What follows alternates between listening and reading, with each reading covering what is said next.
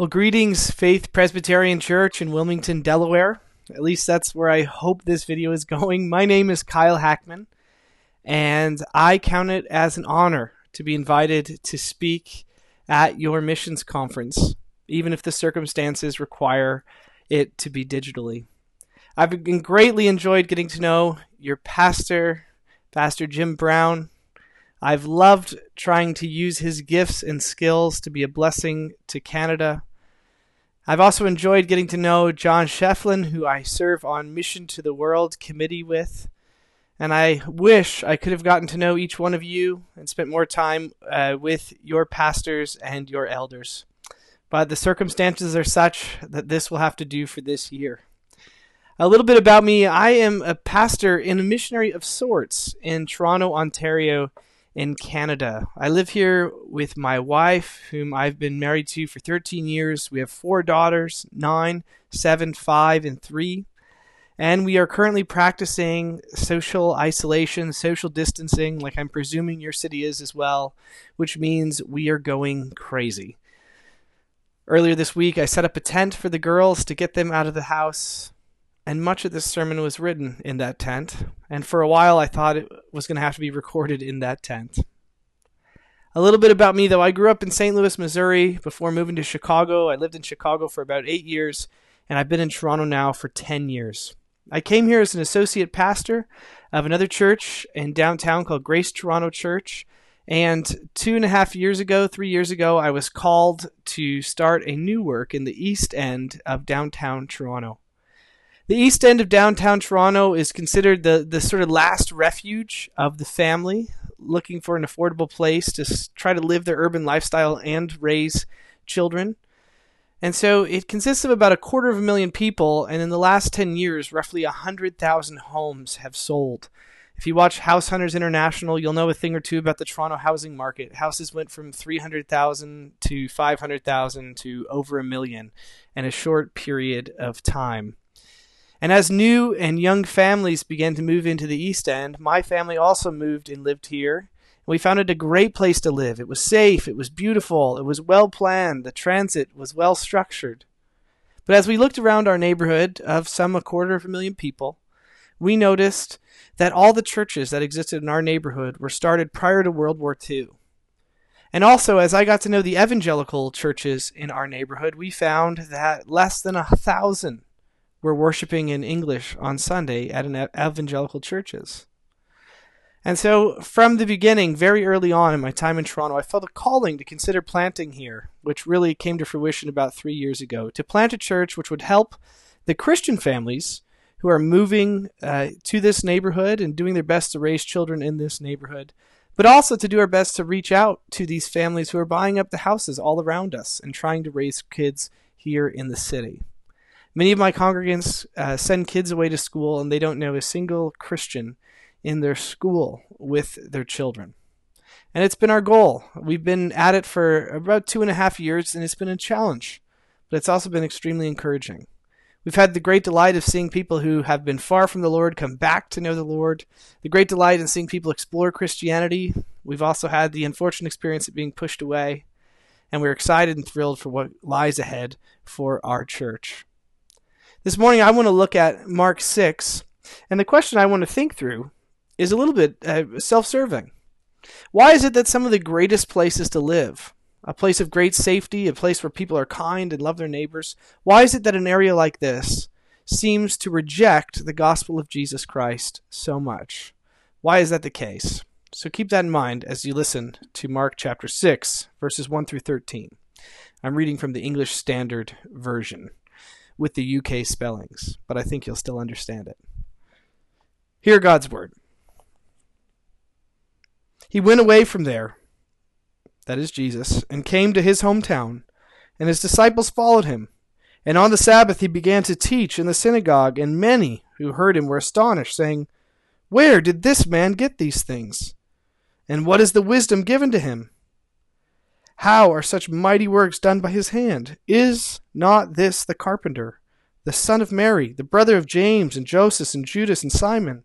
And are not his sisters here with us?" And they took offense at him.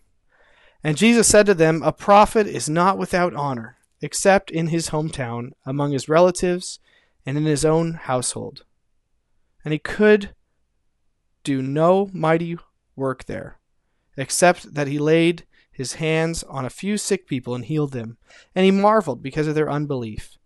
And he went about among the villages. And he called the 12, and he began to send them out 2 by 2, and gave them authority over the unclean spirits. He charged them to take nothing for their journey except a staff, no bread, no bag, no money in their belts, but to wear sandals, and not to put on 2 tunics. And he said to them, whenever you enter a house, stay there until you depart from there. And if any place will not receive you, and they will not listen to you, when you leave, shake off the dust that is on your feet as a testimony against them. So they went out and proclaimed that people should repent. And they cast out many demons and anointed with oil many who were sick and healed them. This is God's word for his church.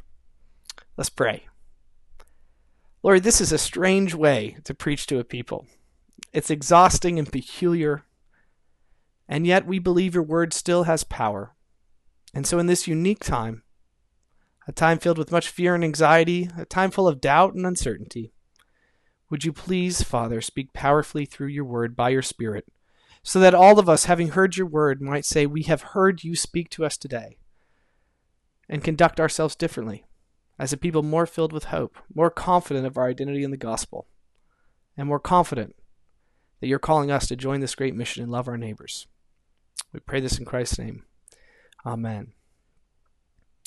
The year was 1918, and Toronto's chief medical officer's name was Charles Hastings. He didn't want to cause a panic. In fact, he kind of felt that maybe some of the news about the Spanish flu was fake news. But the flu came, and it came big time to Toronto. It knocked out many in our city, and in the city of Toronto, there were already many young men away fighting in the First World War. Vigilant social distancing was required. Schools were closed. Theaters were closed. People were forced to walk as opposed to using transit. And churches were closed. And at that time, one minister here in Toronto, ministering in a church not too far from where I am right now, a minister named A.J. Fiddler, an Anglican priest in Toronto, thought closing the churches was unnecessary and even unchristian. And he wrote his opinion in the local newspaper that he did not want to shut down the church. And at the time, the Toronto medical officer, Charles Hastings, responded back in the paper saying he was utterly offended at the arrogance of Pastor Fiddler. And he told Pastor Fiddler that people did not need to visit a church to be closer to God. And Fiddler was told that he needed a truer concept of God's relationship to man and man's to humanity if he wanted to understand anything about loving this city. He was utterly offended that anyone would assume that church was worth attending in the face of risks. Now, say what you want, we're in the midst of a similar pandemic. A very serious virus is spreading, and as of last week, our church was closed, but there were some debates. Even in our paper, some debates from the local Catholic Church explained why some people were disappointed that churches were closing so quickly. And within minutes of these articles being written and put online, the comment section, which Christians should probably never read, the comment section were very quickly closed down because people were so utterly offended that someone might find church attendance something so important they would be willing to risk their health. Now, I'm not saying that we should be rethinking closing churches. I think we're doing what's right and loving our neighbors by not gathering together during this season. But the question I want to ask is, why are people so utterly offended by the idea that a group of people want to assemble together and worship Jesus? Maybe a deeper question, why are people so offended by Jesus? We're in a particular moment where the medical profession has told us to stay away from gathering, and yet as we think about gathering, as we long to gather, there's people who are offended by the Christian community even wanting to be brought together. Why is that? Maybe I'll be more specific. A couple of months ago, a congregant came to me and informed me that though he's the CEO of his company, he was brought before HR and notified that somebody was offended that he had a paper Bible on his desk. It triggered an employee, And he was forced to go in front of all the employees and apologize for having this Bible out. Why is Christianity, why is Jesus, why is the church so offensive to many? Last summer, our church put a lot of effort into inviting neighbors to come to a kids camp, and I was able to get some of my next door neighbors to come to this camp. Halfway through the camp, my neighbor called me and told me that they had to remove their child from the camp because it was too religious. Why is it that teaching kids about Jesus is considered offensive? Why must we keep kids away? Why is it that your coworkers, my neighbors, your friends, my friends, find Jesus offensive, whether you're in Toronto or Delaware? You see, the consistent response to Jesus throughout the ages is either trust and surrender and faith or offense. And this passage, I think, tells us a little bit as to why, what is so offensive about Jesus, but it also tells us what Jesus does when he's labeled by a society as offensive. So that's what I want to look at this morning. What is offensive about Jesus, and how Jesus responds to being labeled offensive. So first, let's talk about what's so offensive about Jesus. You see, in Mark's gospel up to this point, Jesus has been on sort of a whirlwind tour. He's kind of a rock star. He's calmed the storms. He's cast out demons. And the high point of his ministry, he raised Jairus' daughter from the dead. He's attained something like celebrity status. And now he's coming back home to the hometown, Nazareth, a small, insignificant town not even mentioned in the Old Testament or other writings. Historians estimate there was probably only about 500 people in population at this town. And here he comes, this rock star with his entourage, the disciples right next to him. He's a big deal. When Drake comes back into Toronto, a city of 3 million people go crazy. This is a small town, and their hometown boy is coming back in town. And at first the people are astonished by him. You can see it in the passage. But by verse 3, what happens? Well, they're offended. Why? Why are they offended? Well, the questions they ask of Jesus give us some kind of hint as to why they were offended. They ask, where did this man get this thing? Yeah, this couldn't be original to him. He had to have stolen it from somebody, somewhere. Where did it come from? You see, they don't take offense to the content of what Jesus was announcing, that the kingdom of God was at hand, that God was going to work powerfully in the world and make all things right. They're not actually offended that God could do that. They're offended not by the content of what Jesus is teaching, but by the source of the teaching. It was coming from Jesus. It was coming from the man that they knew as the local handyman. It's coming from Jesus. They knew his sisters. Maybe they had dated his sisters, so to speak anachronistically. We're talking about the Jesus that they knew, that they shopped next to, that they did business with. How in the world is a handyman going to be the one who God uses to powerfully bring in his kingdom? Small town tradesperson. He's too common. He's too ordinary. And you can tell that they're very angry, because look how they identify Jesus in verse 3. Remember, this is a very patriarchal society. And who do they refer to Jesus as? The son of Joseph? No. The son of Mary. We're talking about Jesus, the carpenter, who was born a little bit after the wedding ceremony to Mary. And there's some question about her ethical behavior. This isn't the son of Joseph. This is the son of Mary.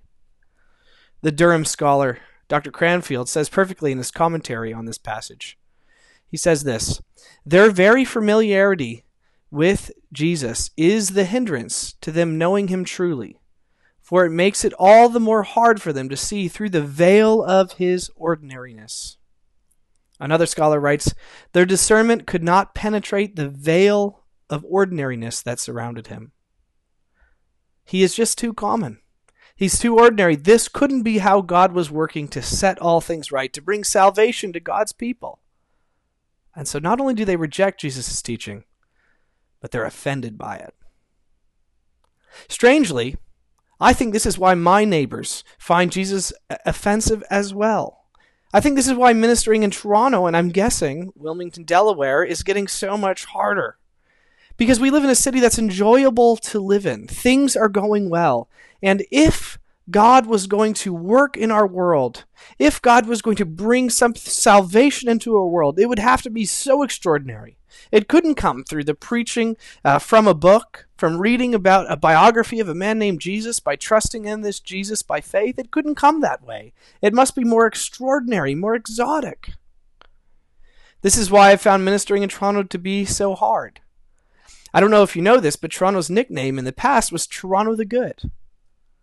By the start of the 20th century, Toronto was known as a city of churches.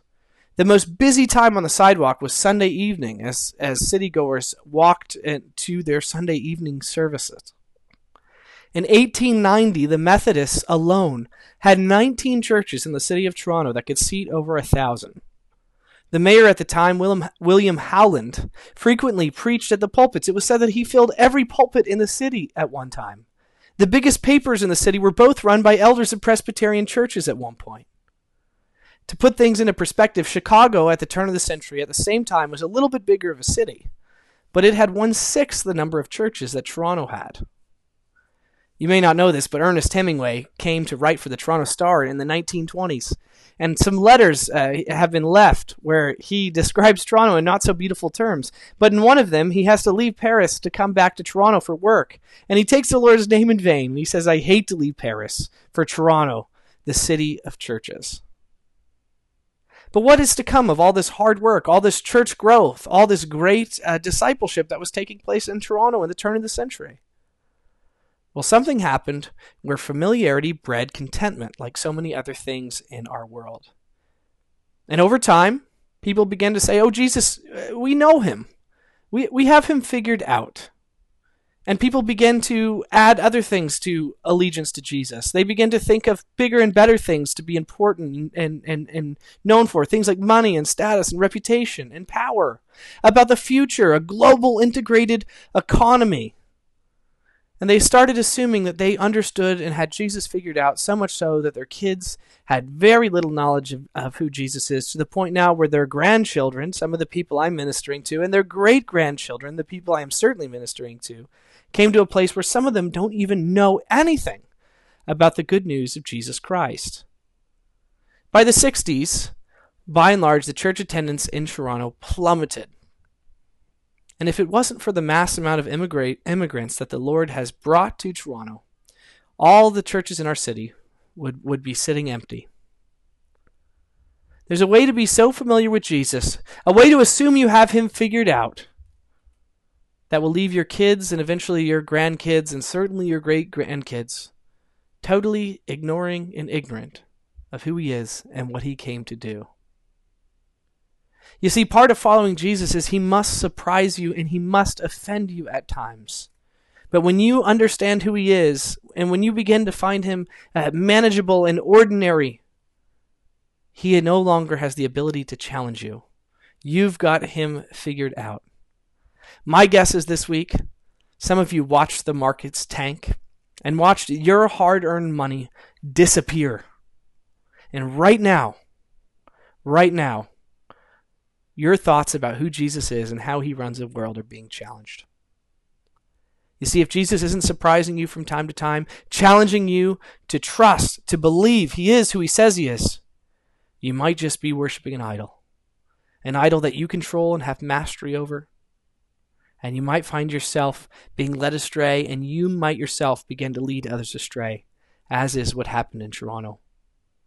This is why they found Jesus offensive. He was too ordinary. They understood everything about him. They had him figured out. There's no way he could be the means through which God worked powerfully. But what does Jesus do when he's found to be offensive? Let's next look at how Jesus responds to being labeled offensive. What does he do?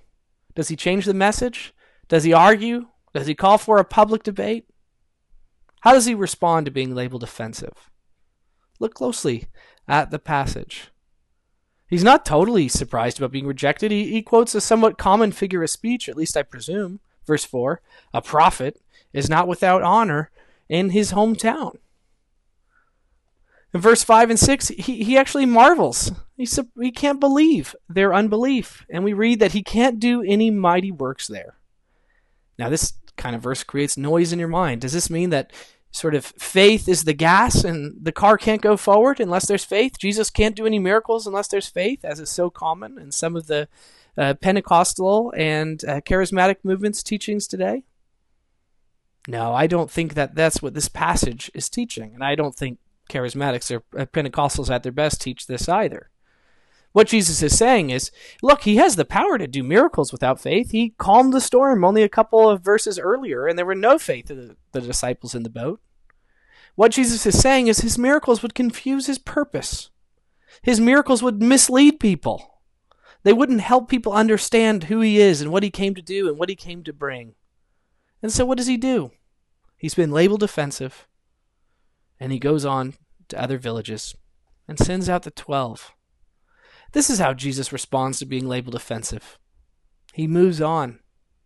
He moves on.